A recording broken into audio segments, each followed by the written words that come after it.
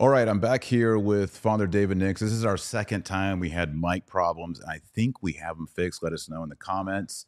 We're asking the question, what happened to the Jesuits? They were, the most awesome order of all time, and they've become associated with modernism, heresy, sloppiness, bad liturgy. Basically, everyone, they're kind of a joke now in the church. So I'm here today with Father Dave Nix. We're going to go at it again. Thanks for having me, Dr. Taylor. All right. Okay, so let's deal with the mics here, and we should say a prayer. Okay. In nomine Patris et Filii Spiritus Sancti. Amen. Pater noster, qui es in celis, sanctificetur nomen tuum.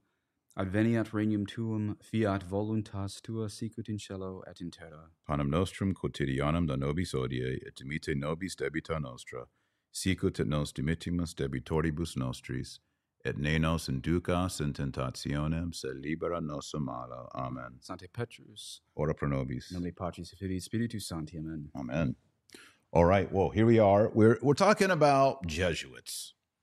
Today is the feast of a doctor of the church, Jesuit, and we were having lunch today, and we were talking about what happened to the Jesuits, Spanish Catholicism, obedience, positivism, and basically everything else that's a hot topic in the church right now. So, in my view, the Jesuits it's a little. People probably can people hear me? How are we looking on the comments there? Sorry, everybody. I bring spiritual attack wherever I go. I know it. Go ahead. So, we were just talking, Taylor, about how in the 16th century, something like 100,000 men wanted to join the Jesuits precisely because of the difficult mission, of the possibility of martyrdom, the possibility of never seeing your family again. And countless men signed up to join the Jesuits back then. And my view is people probably look at the title of this YouTube and say, Dr. Marshall and Father Nix are just going to rip on the Jesuits. But I have an unusual view. My view is just as the Jesuits did everything better before the council, so also they did heresy better after the council. And so I think the first thing we have to talk about is how they really, at least in my opinion, were the greatest religious order. And why do I have any authority to talk about? It was your idea to talk about this today, but I went to Regis High School in Denver. Went to Boston. I graduated Boston College, one of the foremost Jesuit universities on the East Coast, second only to Georgetown, at least in the eyes of the world, the flesh and the devil, which means very little to me anymore.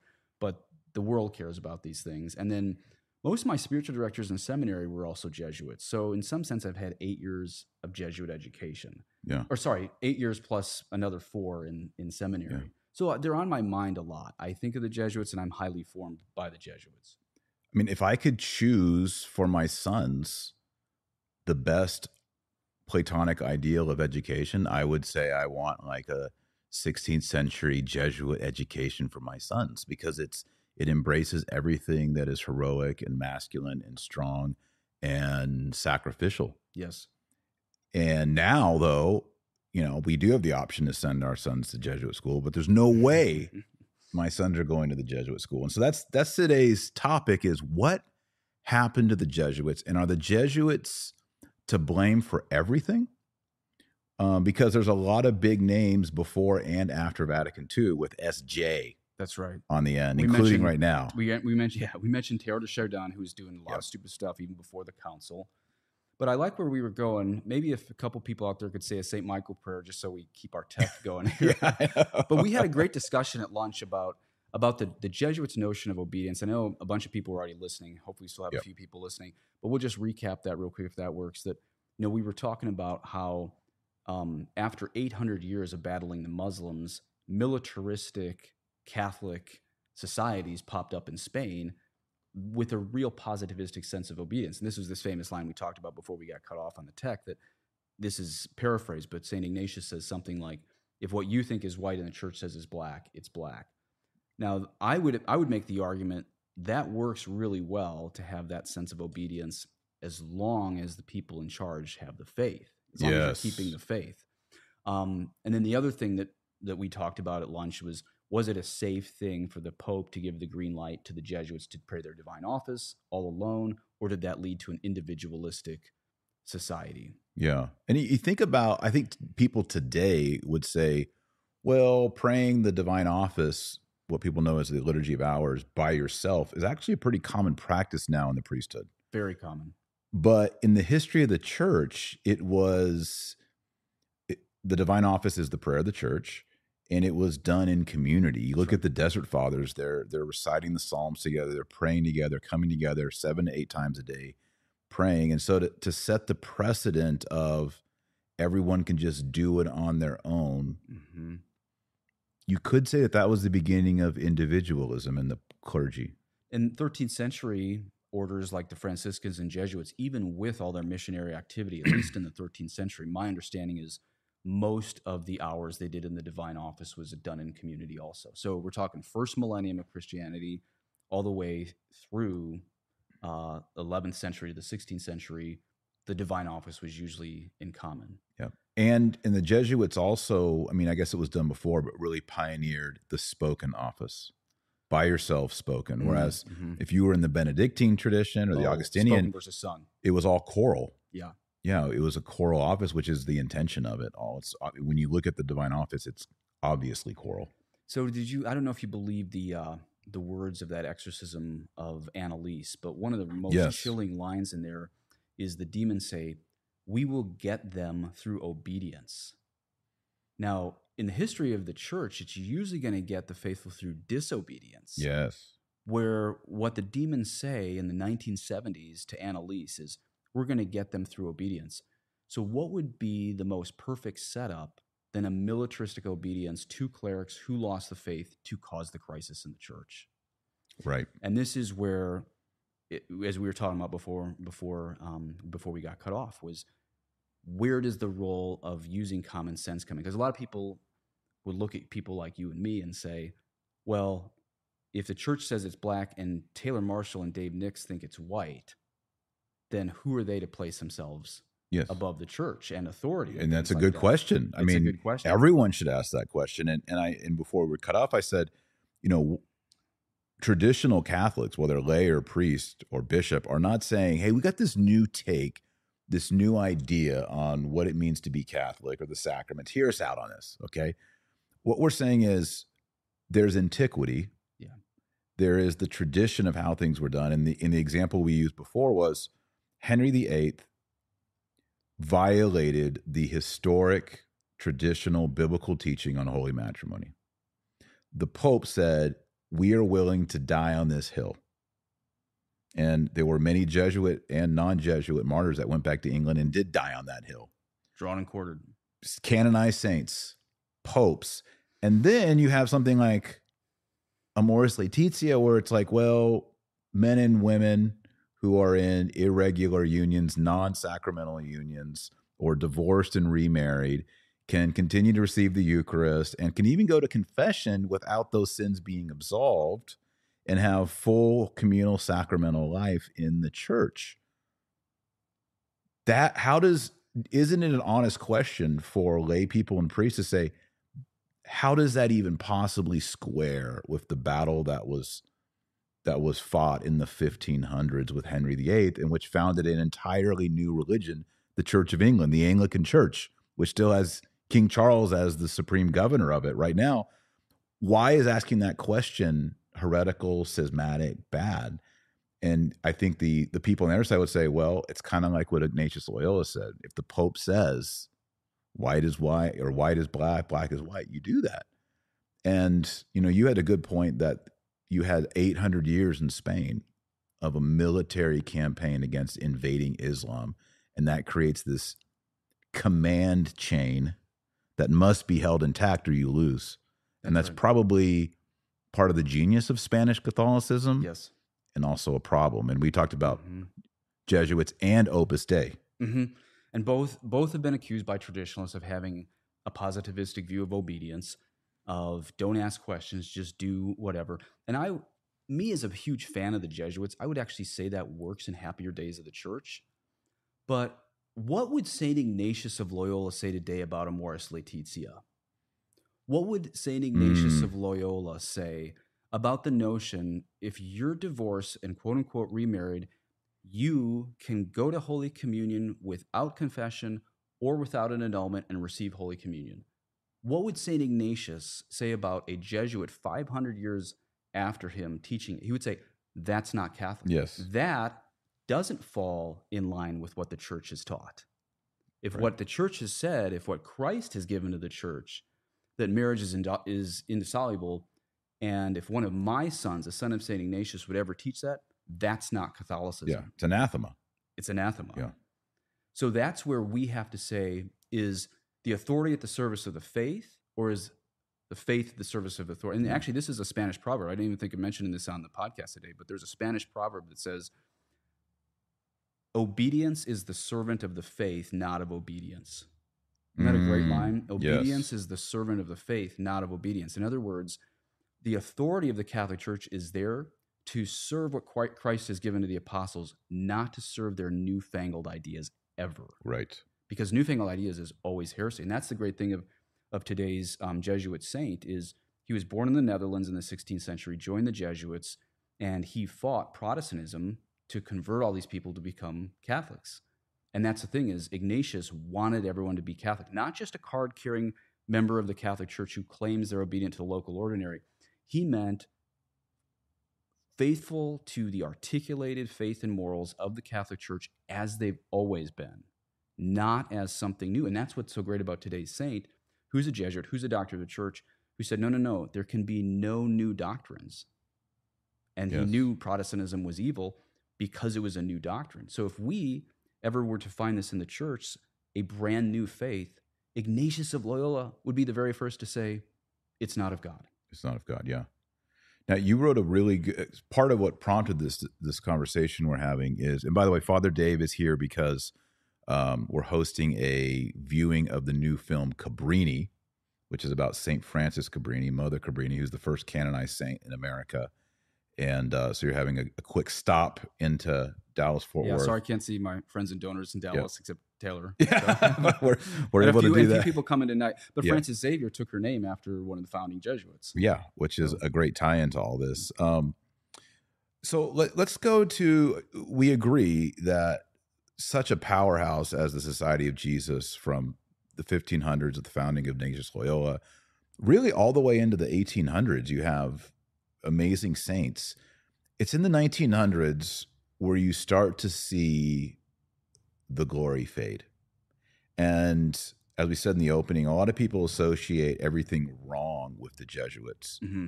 Even I have joked about it. And guests we've kind of laughed about, the Jesuits, But just as you can't say that the one Holy Catholic and Apostolic Church is wicked or evil. Ultimately, you can't say that a order founded by a saint and extended by more saints and ratified by the papacy is evil. You have to kind of take the same argument that I do in infiltration is the church is good. There are wolves within that have infiltrated, and we have to hold out the same hope for the Jesuits. Yeah. And I mean, I'm going to have some people in the comments not happy with this next line, but I would say the Franciscans and Dominicans today are just as heretical as the Jesuits. They're just less bold about it. Yes. So in some sense, hats off to the Jesuits. Well, what did you say at lunch? The Jesuits do everything better. The Jesuits have always done everything better than all the orders, including heresy. Yeah, right. Yeah. But too often, it's very easy to make them the scapegoats for the problems of modernism. You made the point at lunch, Skilabix, who was the heart, the beating heart of modernism in the 60s, was a Dominican. He's a Dominican. And so we just have to realize that modernism is the problem, not the Jesuits. And so there's a little bit I'm still thankful to some of the good things I did learn from the Jesuits in high school, love of the poor, later Ignatian mental prayer, so I admit I'm biased towards the Jesuits. I do think most of them are modernists. There's some great Jesuits I know. There's some great Franciscans I know. There's some great Dominicans I know. But to blame the Franciscans, it's a really easy scapegoat. Sorry, to blame the Jesuits is a very easy scapegoat to say, no, something else happened in the 60s nobody wants to talk about. Yeah. And there have been strong voices in the traditional movement from the Jesuits. That's right. Which a lot of people forget. But even today, there are some strong ones. That's right. Some of the older ones.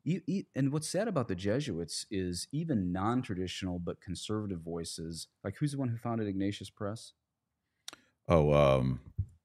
As the name escapes me right now, but yes. Yeah, he's not even a traditionalist, and he's been sidelined Yes. by the Jesuits. A good Jesuit, and so this is very common. Yeah. You know, Malachi Martin. Some people think he's crazy. I think he's I think he's a great person, at least to get the basics from of what happened to the Jesuits and in the church. And he's very clear that many of the best Jesuits left, not just the liberals. Many of the best Jesuits left because they didn't have a place when they wanted to stay Catholic after Vatican II. Right. Yeah. Is there hope? Father Fessio. Yeah. Joseph Fessio. Good priest. Is there hope for a restoration of the Jesuits, or is it the kind of thing, we were talking about this at our men's Bible study the other night, is it the kind of thing where a true pope would just completely suppress them again and then reset them? Or is there a hope that the Jesuits could be restored? What's your take on that? So if you look at the history of the Franciscans, there is always a reform based on poverty. There's not debates on chastity. Right. There's not debates on obedience. Everyone knows that those have to be absolute. But there's always new formations, reformations among the Franciscans based on poverty. What's fascinating about the Jesuits is there's never been a reform of the Jesuits, and there's never been a really good copy of the Jesuits. Yeah. Like in the 80s, they said, okay, the Legionnaires of Christ, that's going to be what the Jesuits could be, what the Jesuits should be, what the Jesuits would be. Yeah. But they were sort of seen as the 1980s reboot of the Jesuits. And then we saw what their founder was made of. And so there's been a lot of groups that people thought would be the new Jesuits. And the funny thing is it's never really worked out that way. So the notion of rebooting the Jesuits, sort of like the Franciscans have been rebooted, we have 500 years to really say that hasn't happened. So that's not a direct answer to your question, but it sort of sets the basis for understanding how unique the Jesuits are, as far as could they be reformed or do they have to be squashed? Mm-hmm. What do you think? I think the Jesuits, of course, we need them. And another interesting thing about the Jesuits is they've never had a female branch. We haven't discussed that, whereas most all the other orders do have a female branch. Another problem that we discussed at lunch about the Jesuits is them seeking out advanced degrees beyond philosophy and theology, and that inserts them into the academic machine, which was already pretty much secularized in the 1800s.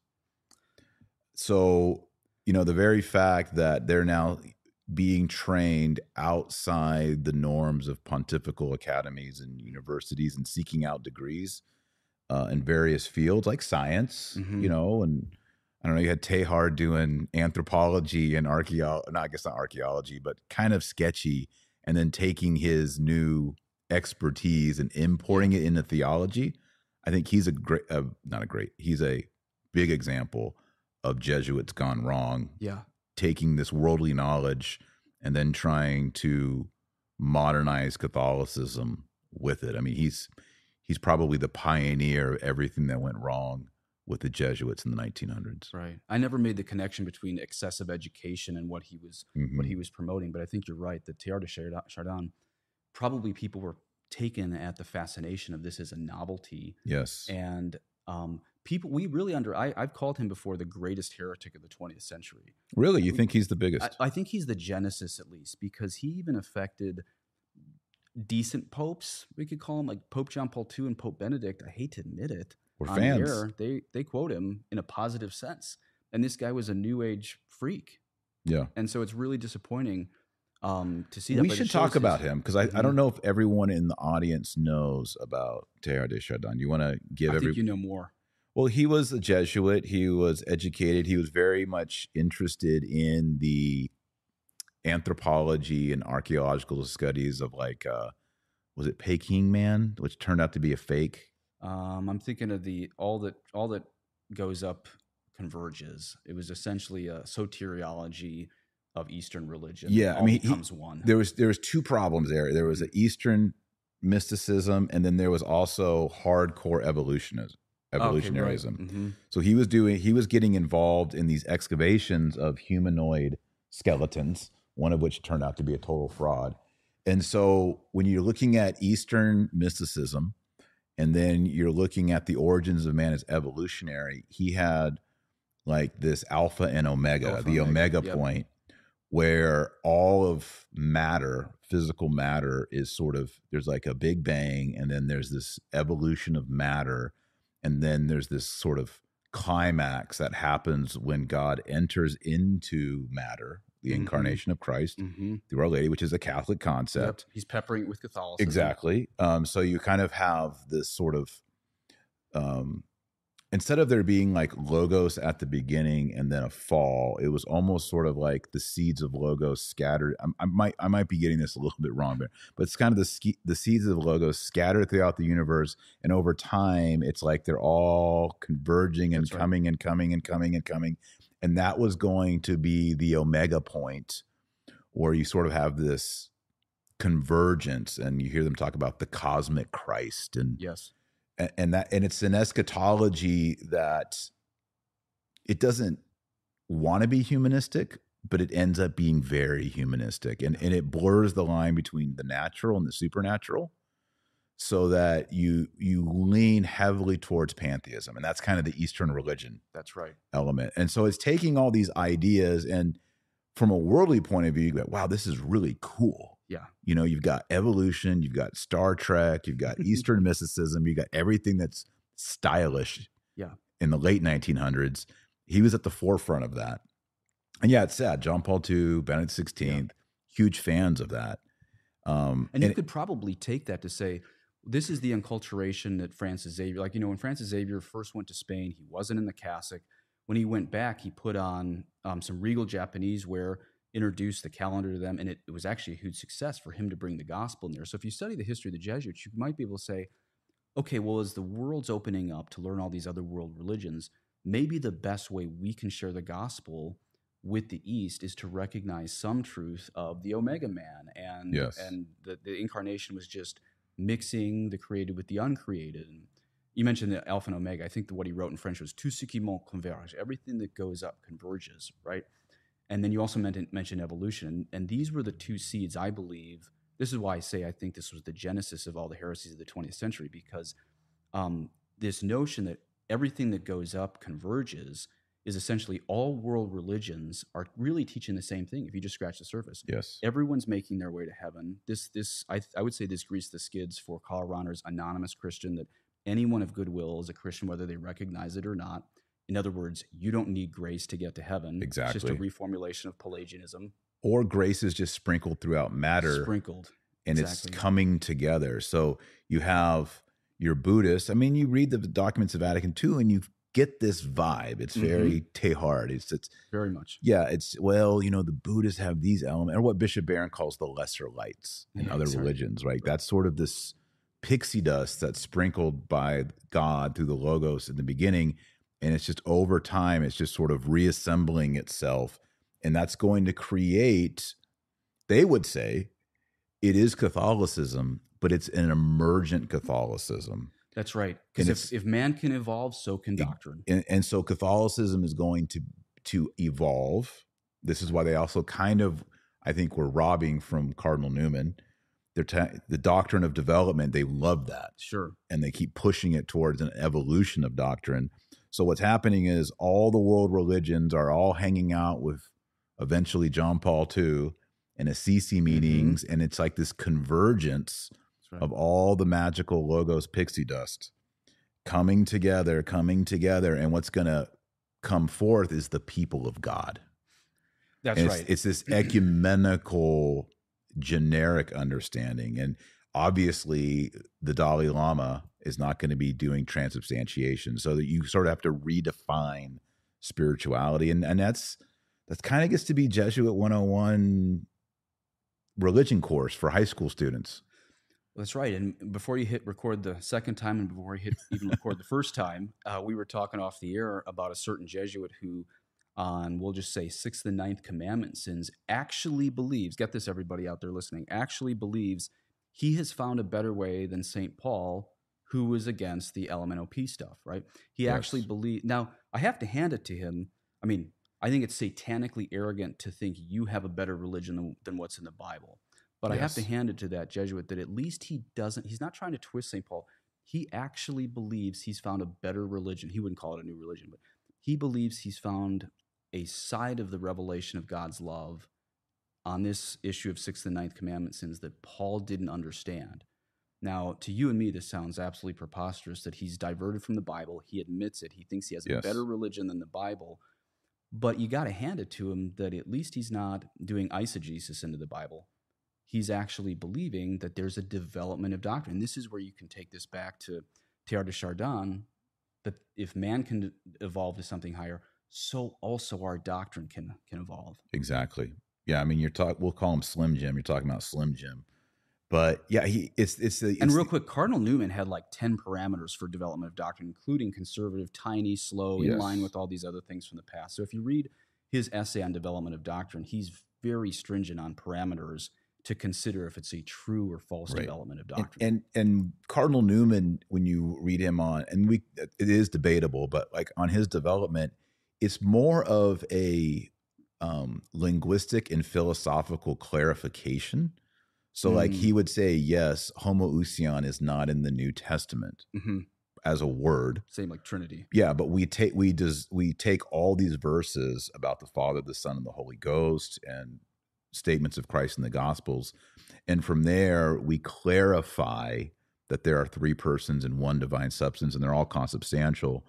And so we have to bring about these developments to codify principles that are already present in the apostles. Yeah. That's different than what Slim Jim and certain Jesuits in America are doing, in which they're saying we have emerged beyond, we have a better understanding than the apostles do. And you asked about I put this blog up today. I didn't write this. I wrote this a week ago. I didn't know I was even flying to Dallas until a couple days ago. But this is a great line that I put in my blog from St. Vincent of Lerins. He wrote this around 445 AD. And I actually got this at the instigation of a Father Wiseman's podcast. But this was written originally by St. Vincent of Lerins. It says, "What shall a Catholic do if some portion of the church detaches itself from the communion of the universal faith? What other choice can he make if some new contagion attempts to poison no longer a small part of the church, but the whole church at once? Then his great concern will be to attach himself to antiquity, which can no longer be led astray by any lying novelty." So what's amazing about that quote, he just entertained the possibility that a small contagion could infect the whole church. Now, people in your and my past in the neocon world would look at us and be like, do you really think you two have, like, would God really allow that? Well, St. Vincent entertained the possibility that a small group of people, a small group of heretics could infect the mind of most of the clergy. He entertained this possibility in the 5th century. This is why we're talking about Teilhard de Chardin forming most of the clergy. And a lot of people say, oh, well, the gates of hell will never destroy the church. How could you guys even say that? That's not saying the same thing. It's not saying it's a fatal contagion. Exactly. But a contagion can infect the church. And it's called Arianism. That's right. As I always say to people, do you think an Athanasian priest in 4th century Turkey really cared what an Arian bishop thought about his paperwork? Yeah. No, he's going to do it. Exactly. But what's amazing about St. Vincent's line right there is he admitted there's a possibility a small contagion of heresy could infect the whole church at large, which is very similar to Arianism. And then he just gives a very simple way out of this, which is you attach yourself to antiquity. You attach yourself to tradition. This is why I called this blog post Apostolic Catholicism. Because traditional Catholicism isn't about, what cigar you smoke or what wax you put in your mustache or whatever.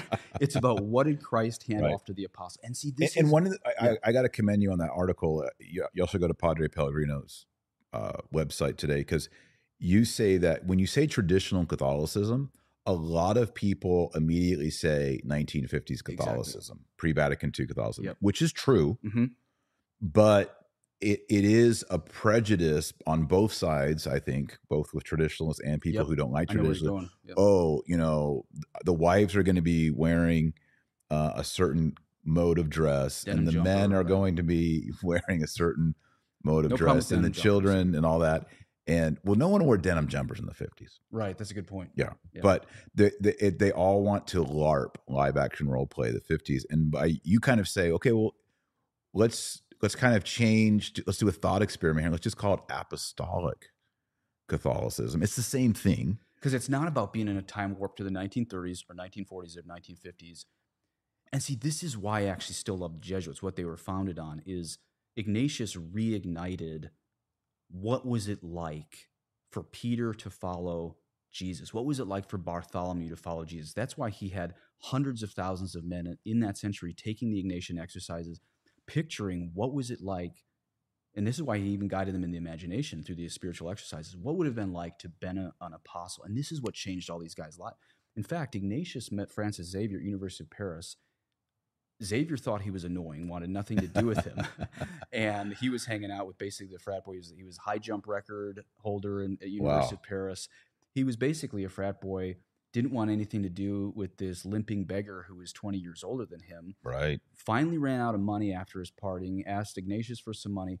But when Francis Xavier took the 30-day silent retreat and pictured himself as one of the apostles at the foot of the cross, with the flames of hell licking him if he actually wasn't living up, because he was actually studying to be a priest, just not a very good one. He didn't have any falls in chastity. In fact, his hagiographers are very clear. Francis Xavier died with no mortal sins against the sixth or ninth commandment, but he was a sloppy guy aiming just for vainglory in his priesthood.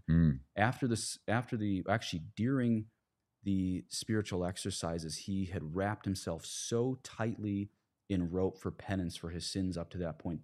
Ignatius and the other guys thought he was going to die because he was the ropes they found tied around him for penance, and they all prayed to Our Lady. Our Lady saved him for the mission that he had to do, but that was the penance he gave himself, just for not even sexual sins, just sloppy sins. And this is the man who went on to baptize 500,000 people. Incredible. In the Far East. But it came through a return to apostolic Catholicism, picturing himself as one of the apostles following Jesus. Yeah. So this is why my heart isn't for just a return to the 1950s. It's, if we don't return to apostolic Catholicism, if we don't return to the articulated faith and morals of what Christ gave to the apostles, more souls will go to hell. And this is why St. Ignatius formed the Jesuits.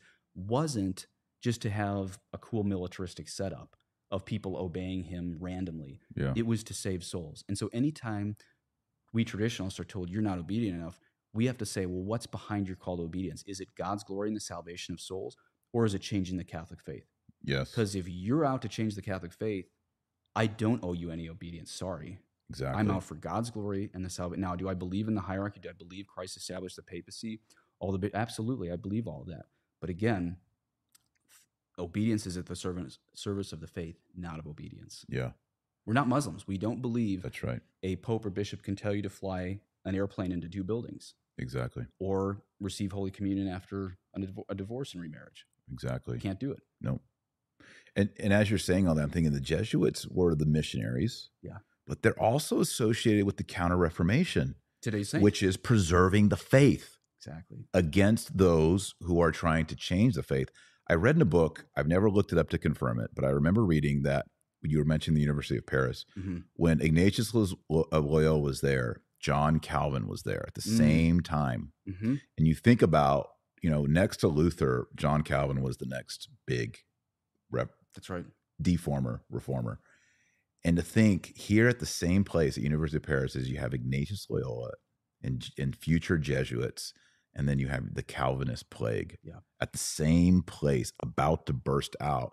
And in Ignatius of Loyola provided, there were other orders as well, but the Jesuits just did such a fantastic job of refuting Protestant error. That's today's saint. Is he was going all over the Netherlands, Germany, refuting Protestant error, making all these converts. Actually, funny thing about University of Paris with John Calvin there, that's exactly why Ignatius of Loyola got taken to the Inquisition 9 times, because they were so jumpy about Calvin there, and then they heard all of his Ignatian meditations and the imagination. They thought it sounded a little bit Protestant, but here's the thing. He got cleared of the Inquisition 9 times because he kept proving this was traditional Catholicism. It wasn't actually a novelty. And that's what's amazing about, what I put in this blog that I wrote a week ago. St. Vincent of Lerins calls heresy a new contagion. The funny thing is, in the old divine office on today's Jesuit saint, St.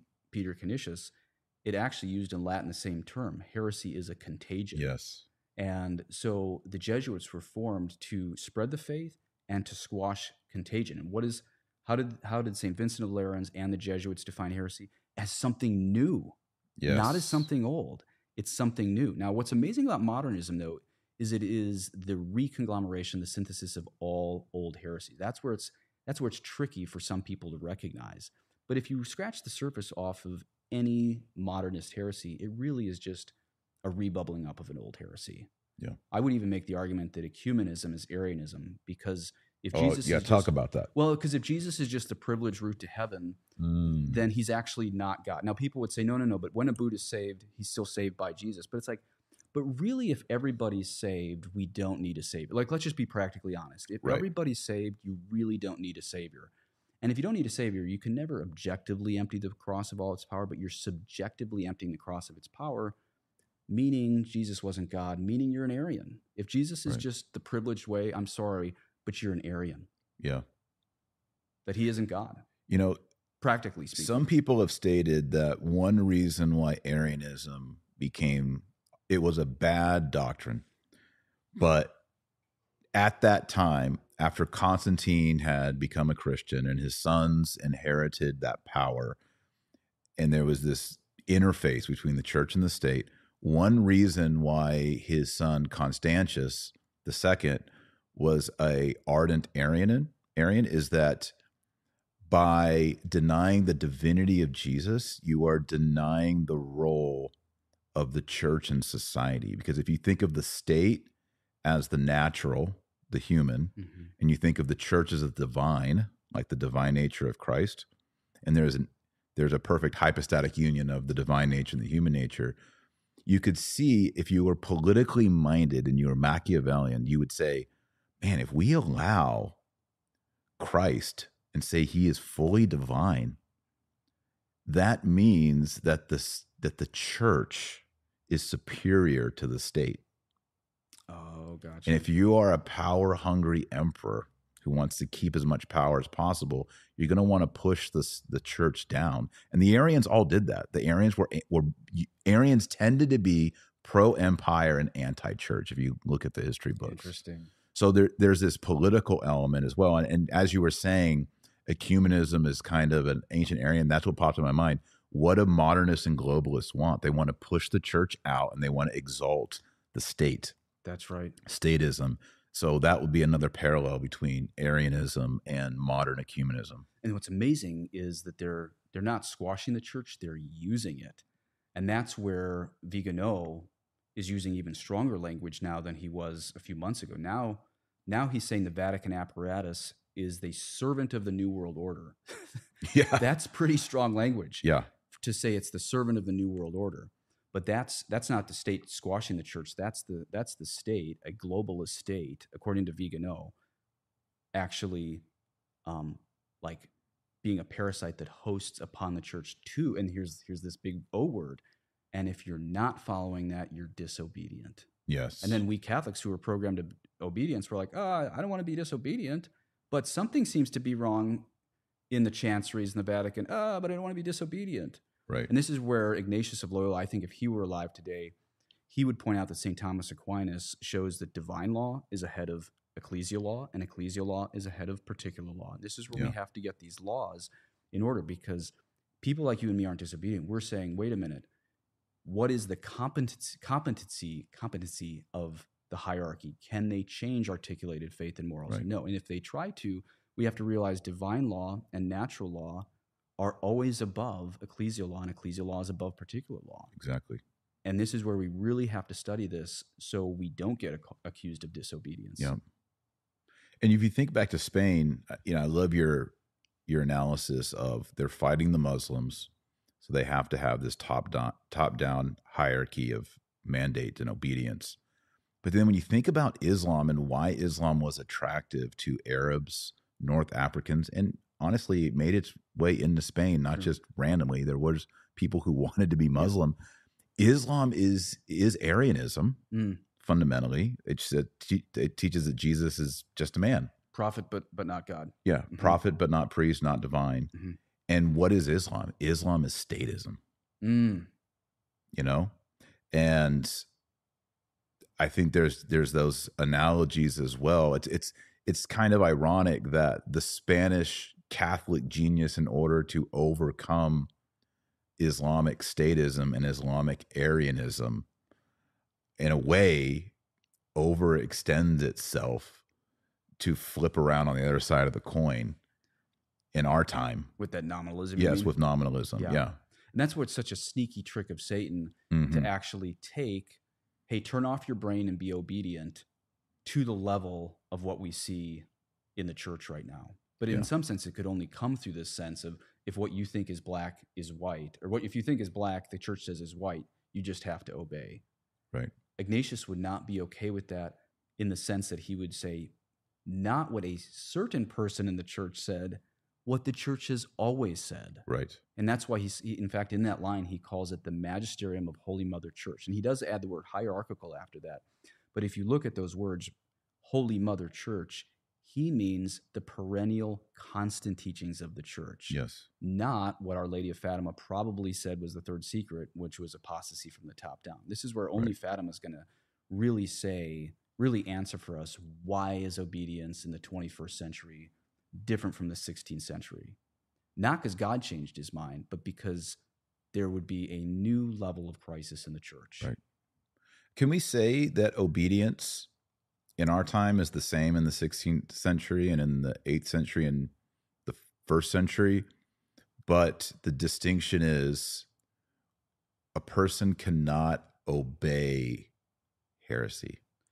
I think that's or right. sin. Mm-hmm. So it's the same thing in a family. If I tell my kids, Yeah, we're becoming Lutheran, but Dad, you've always said pray the rosary and go to mass. Well, you're going to Lutheran church this Sunday. They would have to resist me. They would have to disobey me, but they're obeying the faith that was there. Yeah. So nothing about the virtue of obedience ever changed in our home or even in my kids. What happened is a message got changed, but they're still obeying the hierarchy of obedience. Yes. And I think that's, I just don't want someone hearing our conversation saying, well, in 2023, obedience changed. No. It's what happened is people above us pushed error, sin, and or heresy, and we just say we can't have it. Can't follow that. Yeah. The analogy I give, imagine the Apostle James, first century Jerusalem. Let's say he has a niece who's thinking of going from Judaism to Christianity. Mm-hmm. She's talking to the rest of the family about this. I don't know. I mean, it seems like Rabbi Jesus rose from the dead. I know my Uncle James, some of you guys think he was a little crazy following him all the way, but I'm thinking of being baptized. And then the rest of the family jumps in and is like, do you really think Adonai would allow the entire Pharisees and Sadducees of the religion? Do you really think that he founded Judaism? Yes, I do. Do you really think he would allow all the Pharisees and the Sadducees to fall by the wayside, fail to recognize the Messiah, and just your one crazy uncle James is the one with the faith, and he's telling you if you're not baptized, you're not going to be saved? Yep. What's the outcome of that? If she's not baptized, she's not saved. Yes. She has to follow the truth more than a hierarchy that's diverted from the truth. Now, other listeners listen to this might say, well, that sounds like a Luther argument. Luther would have followed Jesus, but not the hierarchy. But hold on. My rebuttal to that is, who's maintaining the constant magisterium in the Catholic Church today? Is it the traditional Catholics who are called heretics or schismatics, or is it the others?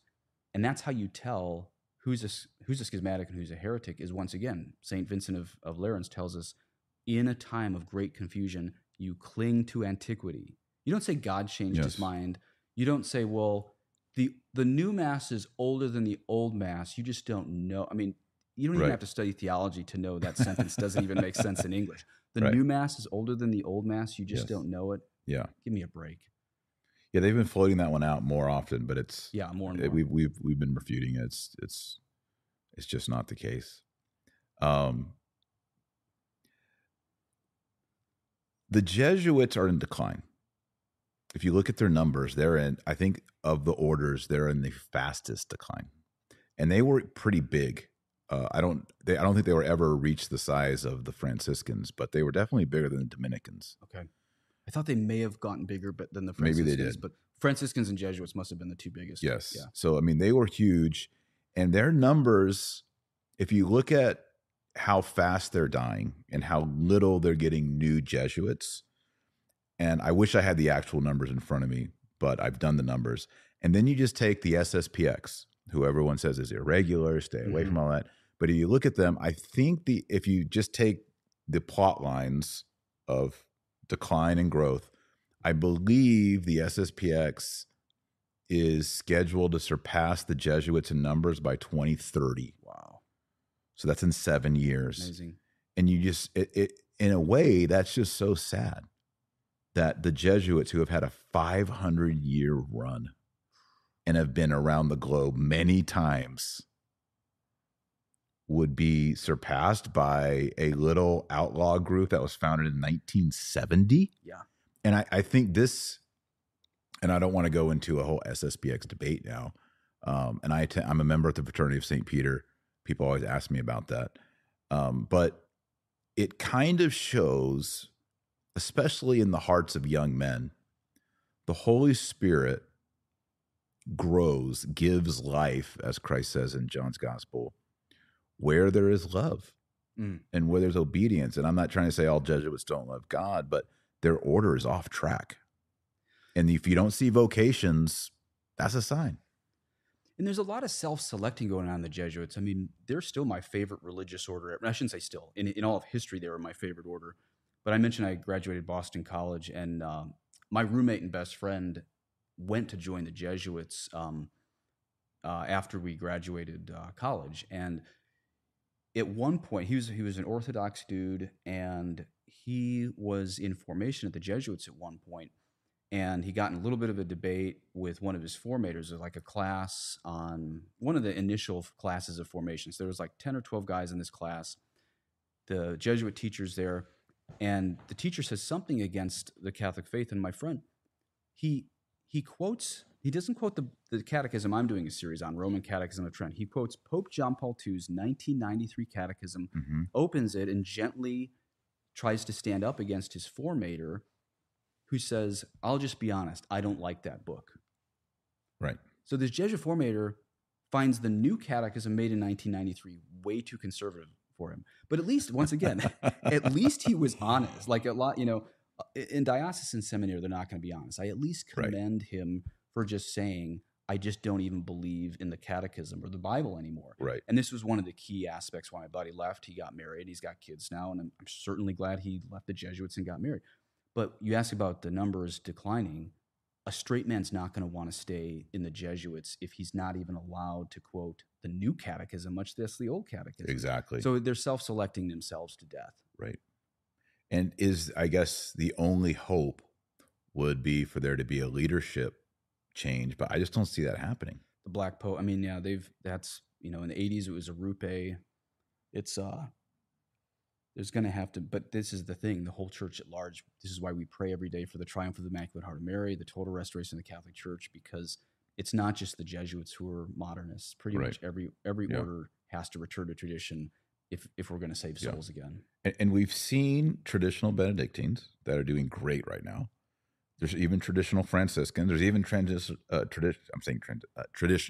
There's traditional Benedictines. There's traditional Franciscans. There's even some traditional Dominicans. There's no traditional Jesuit. I know there are Jesuits who say the Latin Mass. We know who they are. Yeah. But there is no group of them. It seems that they're sort of scattered and silenced. And I can't remember if this was our first go at this podcast or the second, but I mentioned, the Legionnaires of Christ. They thought they were going to be the new Jesuits. But again, without opening the SSPX can of worms, in some sense, the SSPX is the new Jesuits in the sense, 6-7 years ago when I started doing the Latin Mass, I was calling them names like schismatic and stuff too. Yeah, me but too. then when someone gave me the biography, the video of Archbishop Lefebvre, and I saw, wait a minute, this wasn't a delicate guy with white gloves all day, looking for a fight with the Pope. This was a hardcore African missionary. Yes. That's what started to change my mind. When I actually watched the biography of Archbishop Lefebvre, I thought, okay, this is an international missionary out for the salvation of souls, living charity. This really does seem to reflect the life of someone like St. Francis Xavier or St. Ignatius of Loyola. That's an I've never thought of Marcel Lefebvre as like an Ignatius Loyola, but there is the missionary element and there is the doctrinal element. And that's one thing that that I didn't, kind of the same thing as you. I thought, well, Lefebvre, he was probably like obsessed with liturgy. No, No, I mean, he's actually not. And it's kind of interesting as I've gotten to know priests from the Institute of Christ the King and Fraternity of St. Peter and Society of St. Pius X. The Society of St. Pius X are the least concerned or impressed with liturgical things. even in tradition, missionaries end up the sloppiest in liturgy. Yeah, exactly. Whether it's the Jesuits before Vatican II or Yeah. SSPX, like the missionaries always end up the Right. sloppy. No, I shouldn't say sloppiest. They end up with the most minimal amount of accoutrements and decor. Yes. Because of how much they have to travel. Right. Often there's low masses. Yes. Yeah. Now I disagree with these terms like he's as inept as a Jesuit in Holy Week. I want to say no. You mean as inept as a Jesuit in Holy Week after Vatican II. Or people say Right. he's as inept as a Franciscan at Holy Week. I want to be like no. You mean as inept as a Franciscan after Vatican II. Right. That's the order is not the variable. Yes. But there is a little bit of a truth that the missionary orders kind of had to wing it at times. They didn't mean they winged it on like changing the mass, but if the vestments weren't as nice as the ICKs, they could still go to mass. Exactly. Yeah. There's all this controversy now about SSPX and FSSP and, people, Father Bizig and Lefebvre and all that. And I once got to have lunch with Father Bizig at in Nebraska. This was a long time ago, maybe almost 10 years ago, 10 years ago. And back then I was very anti-Marcel Lefebvre. I was going to Latin Mass, obviously, but I was very anti-Lefebvre and very anti-SSPX, but fascinated by it. And I had lunch with Father Bizig, and I was just peppering him with questions, trying to learn, because Father Bizig was close to him and for all those years. And he was answering a lot of my questions. And at a certain point, he kind of just stopped me. He's like, for you to fully understand Marcel Lefebvre, you have to understand that he's a missionary. And his primary concern as a priest, as a bishop, was the salvation of souls. And when you've been trained that way and you've exercised your entire most of your priesthood and your episcopate that way, I don't think he said it this way, but this is how I remember it. Dotting your I's and crossing your T's on everything canonical is lower on the list. Yeah. And he's like, if you understand that about him and his personality, you understand him. Now, obviously, Father Bizig didn't approve of all of that. And that's why the Fraternity of St. Peter exists. Sure. Okay. So he was, in a way, he was not defending him, but he was giving an account for him. But what's strange is since I had lunch with him 10 years ago, it seems we have become more and more in a crisis of emergency, or more and more in a missionary era. Yeah. 10 years since then. And so I think over time, as I think also seeing the Lefebvre documentary that you mentioned, and then reading Tissier's book and seeing him as a man and realizing that ultimately for him, it was a defense of the faith and the salvation of souls. Like flying all over the world is difficult for an old man. That's right. But he's trying to defend and hold something that's always been, that can't change. That's awesome. That's good. And I've never in my entire life ever associated him with Ignatius of Loyola, but I can now see that connection. We're not trying to say that they're the new Jesuits or he's the new Ignatius, but I can see that connection. And I think that's fascinating.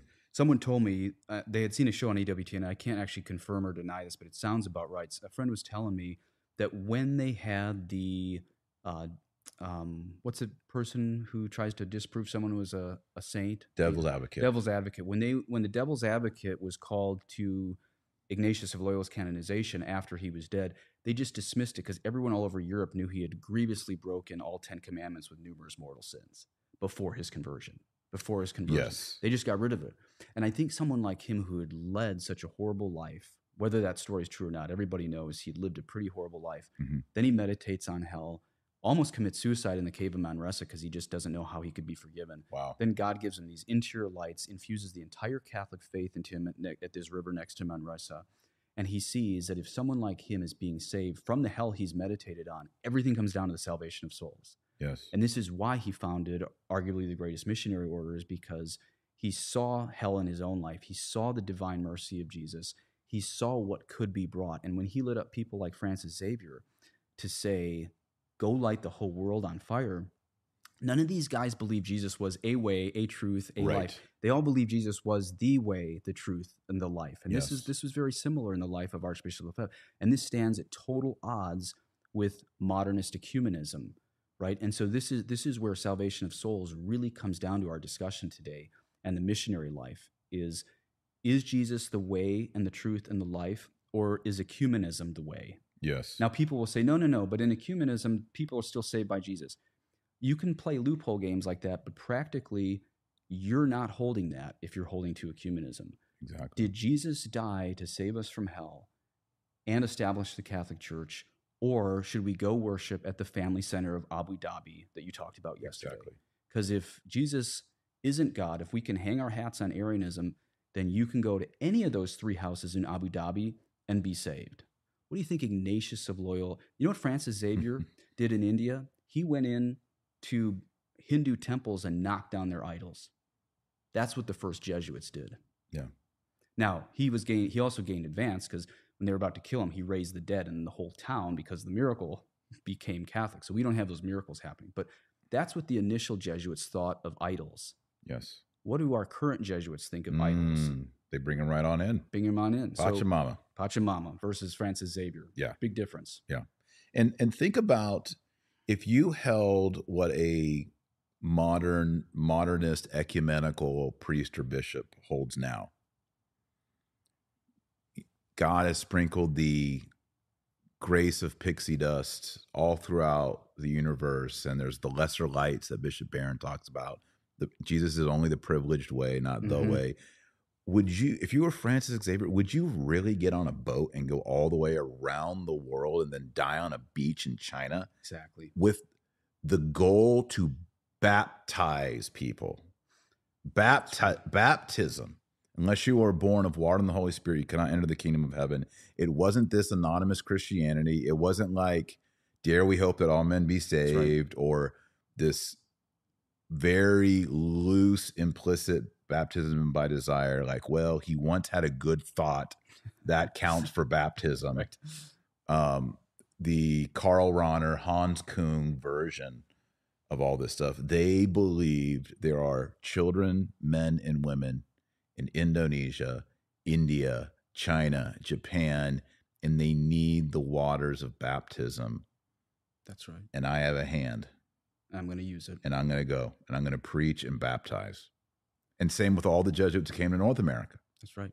And Archbishop Lefebvre, he didn't believe every non-Catholic absolutely went to hell, but he was very clear, if a non-Catholic ever was saved, it was never by their false religion. I don't like that language. It's more liberal than most. Well, I say only Catholics go to heaven. I see where you're going. And they're like, whoa. Well, if they made it to heaven before they died, they became a Catholic. Through perfect contrition or something? Yeah. Yeah. Through grace, some sanctifying grace. And Lefebvre would agree with that. I just mean, I know he would. I'm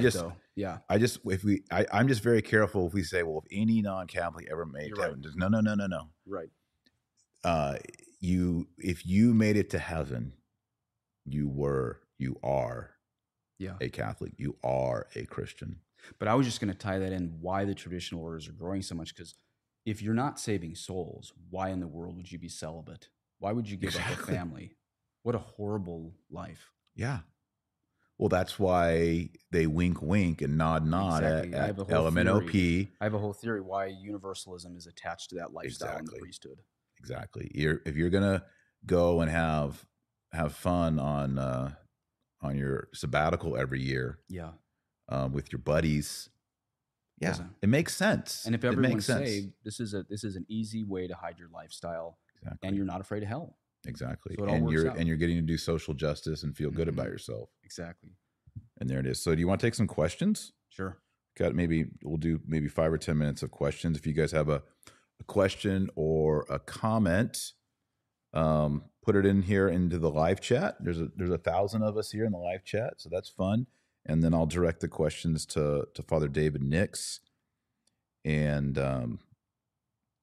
we'll get Take on them our if way. you want them. I'll answer some. Yeah, yeah. You can answer So some. lots of people are excited about us affirming extra ecclesia nulla salus, which is Latin, outside the church there is no salvation.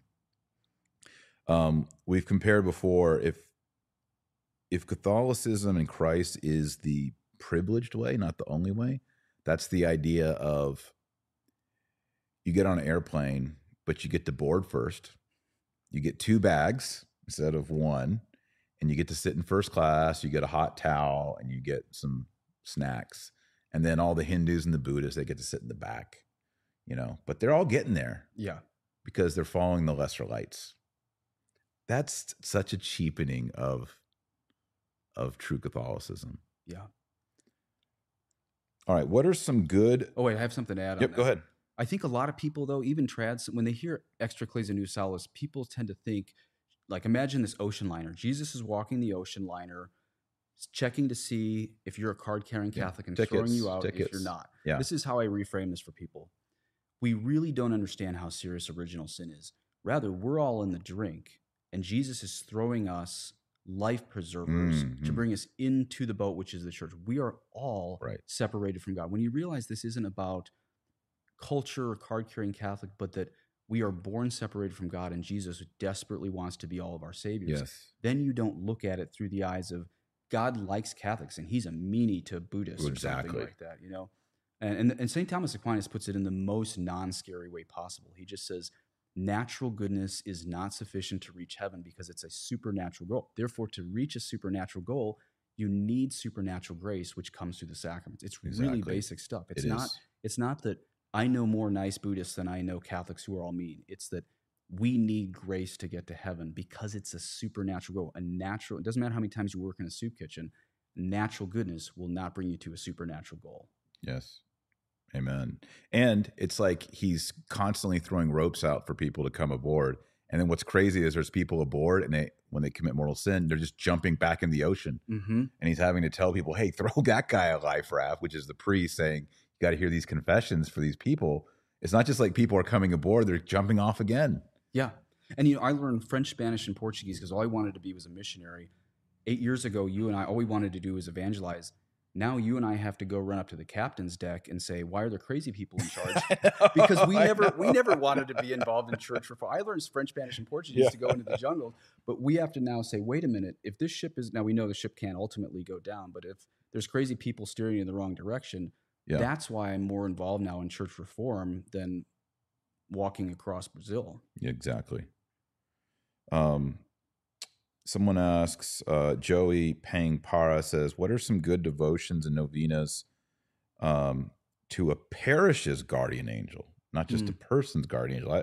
I've never seen any devotions to a parish guardian angel, though I think it is taught that there is a guardian angel of each parish. I'd heard that, and only listening to Father Ripperger recently did I realize, I think I knew I knew states and cities had guardian angels, but recent talk by Father Ripperger, I didn't realize that families may be given guardian angels too. That's really on top of the normal guardian angel. Families may be given a guardian angel, but I've never seen a devotion, Joey. So I've heard Father Ripperger, and I think I've read it that some speculated that when a man and a woman get married, an angel is appointed to that family. So it'll be for the man, the woman, and the kids. Beautiful.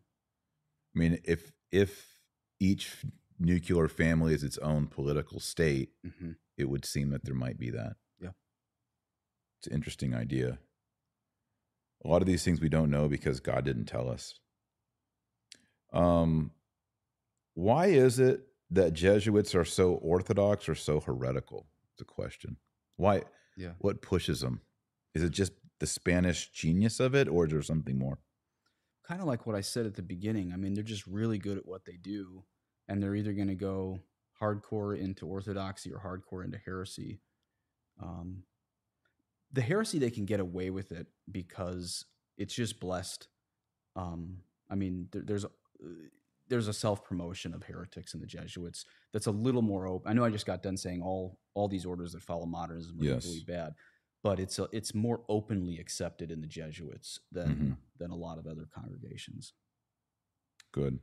And the Orthodox ones like Father Fessio, again, he's not even a traditionalist. Just even being a conservative Novus Ordo priest gets sent to like hospital ministry or whatever. So exactly. you know, Someone asks, what about the dogma of invincible ignorance? Is invincible ignorance sacramental, Father?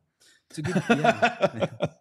Well, even the New Catechism delineates between vincible and invincible ignorance. So let's, Pope Pius IX said, he actually used the boat analogy I just did, that outside of this ark of the Catholic Church, no one can be saved. Those who, through no fault of their own, do not know of the Catholic Church are not therefore guilty in the eyes of the Lord. He means not as guilty. Now, notice he didn't say are automatically saved. Exactly. He's talking about reduced culpability. This is Pope Pius IX. And the New Catechism, to its credit, uses very similar language. Those who, through no fault of their own, do not know the fullness of the Catholic faith. It's a slightly different from Pope Pius IX in the 19th century. But even the New Catechism delineates between invincible ignorance and vincible ignorance. Okay, what's the difference between those two? Vincible ignorance means you had the internet at your fingertips. You could have Googled, is this, or this a mortal sin? You could have Googled what the church has always taught, but you were too lazy to do it and you chose not to figure out the truth. Invincible ignorance means you're a pygmy born in Papua New Guinea and you never had a chance to meet a mission. Now, that doesn't mean too many Catholics are like, well, therefore he's saved because he never met it. So it's like, wait a minute. So not meeting a missionary automatically makes no, that's not how it works. Correct. That's not how it works. But you do have invincible ignorance if you never had a chance to learn the Catholic faith. It doesn't mean you're saved.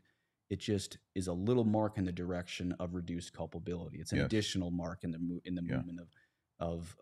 And so St. Thomas Aquinas actually talks about implicit and explicit desire for the faith. And one of the two things, if I remember correctly, in the Summa is you have to have a desire, an understanding of what's on the human heart and belief in divine providence. And the second one's fascinating. Thomas Aquinas says a belief in the need for a redeemer of mankind. Yes.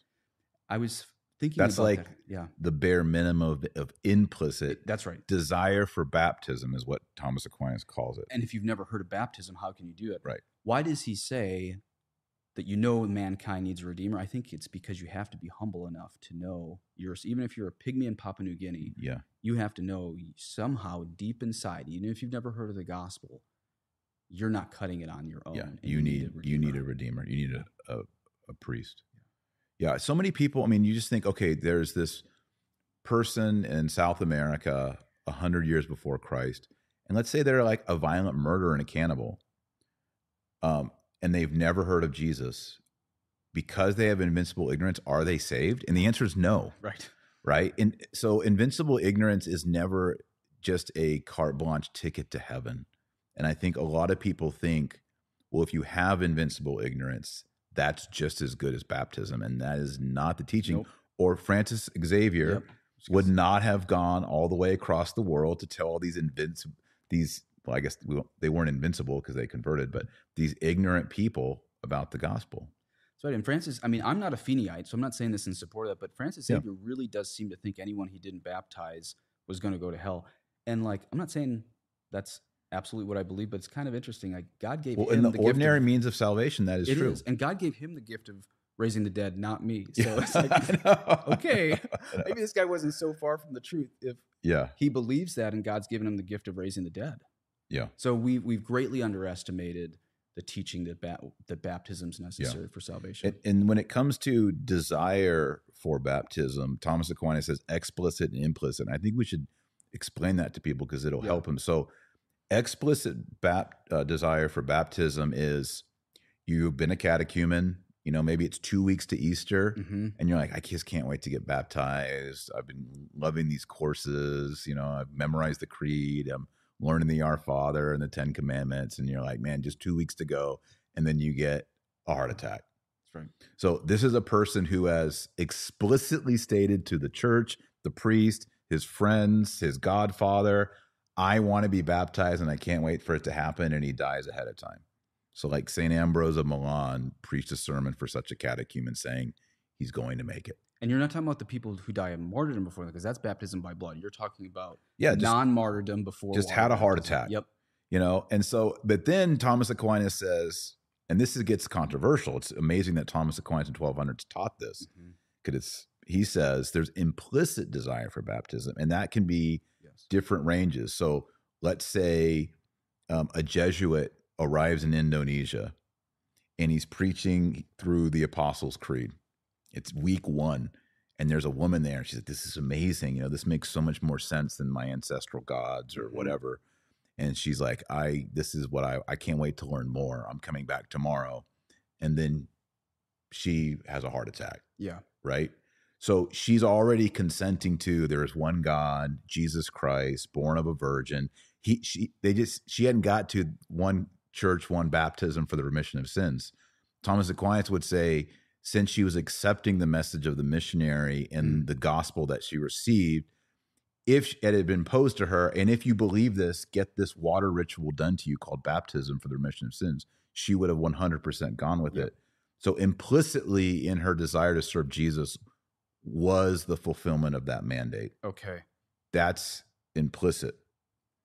What gets crazy is before and after Vatican II, they begin to stretch that so far that it's were you nice to someone today? Exactly. Well, being nice to someone is being gracious, and baptism gives you grace. And so that's an implicit desire for baptism. And so you've kind of lost all touch or all connection between hearing and receiving the gospel, or even the bare minimum, like you said, that God exists and there's a redeemer, to positive sentimentality in a person. And it collapses grace on nature. Exactly. As soon as you're a good person, well, that is grace. And that's what Ronner and these guys do, is collapse grace on nature. Now, some people would listen to this and they would say, well, what's the point of pagans even living a good life if they're going to go to hell if they don't meet a missionary? Well, if you look at the history of Native American conversions, most tribes had very minimal conversions. But there's a tribe in northwest Montana. I think they were called the Flatheads. Yes, the Flatheads. Have you heard of them? Yes. They only had one wife. They believed in only one God. They were actually following natural law decently well before the Jesuits came in. So the Jesuits come in and they find, okay, they're sinful people, but they're actually decently following natural law. One wife, only believe in one God. The conversion rate was, I think, over 90%. Yes. Because that's what's amazing. When you're actually living natural law, you do have this sense you need a redeemer even more. And so when the Jesuits showed up, they actually wanted baptism. Yeah. I was talking about this the other night with my son Beckett, who you met yesterday. He was like, okay, so you get sanctifying grace when you're baptized, and if you have mortal sin, confession, you get sanctifying grace, you increase it the sacrament. But what about before you're baptized? Is there no grace? And I was like, well, you don't have sanctifying grace in your soul, but you have what's called prevenient grace. And prevenient grace is not a habit of the soul, but it is God's activity on you that's making you click on the internet and learn about Catholicism, or go talk to a priest, or call your Catholic friend, or maybe pick up a Bible. Like, God is giving you prevenient graces that are preparing you. Thomas calls it preambula fidei, the preamble to the faith. But preamble is in Latin walking before. Beautiful. So you have prevenient grace and preambles of faith.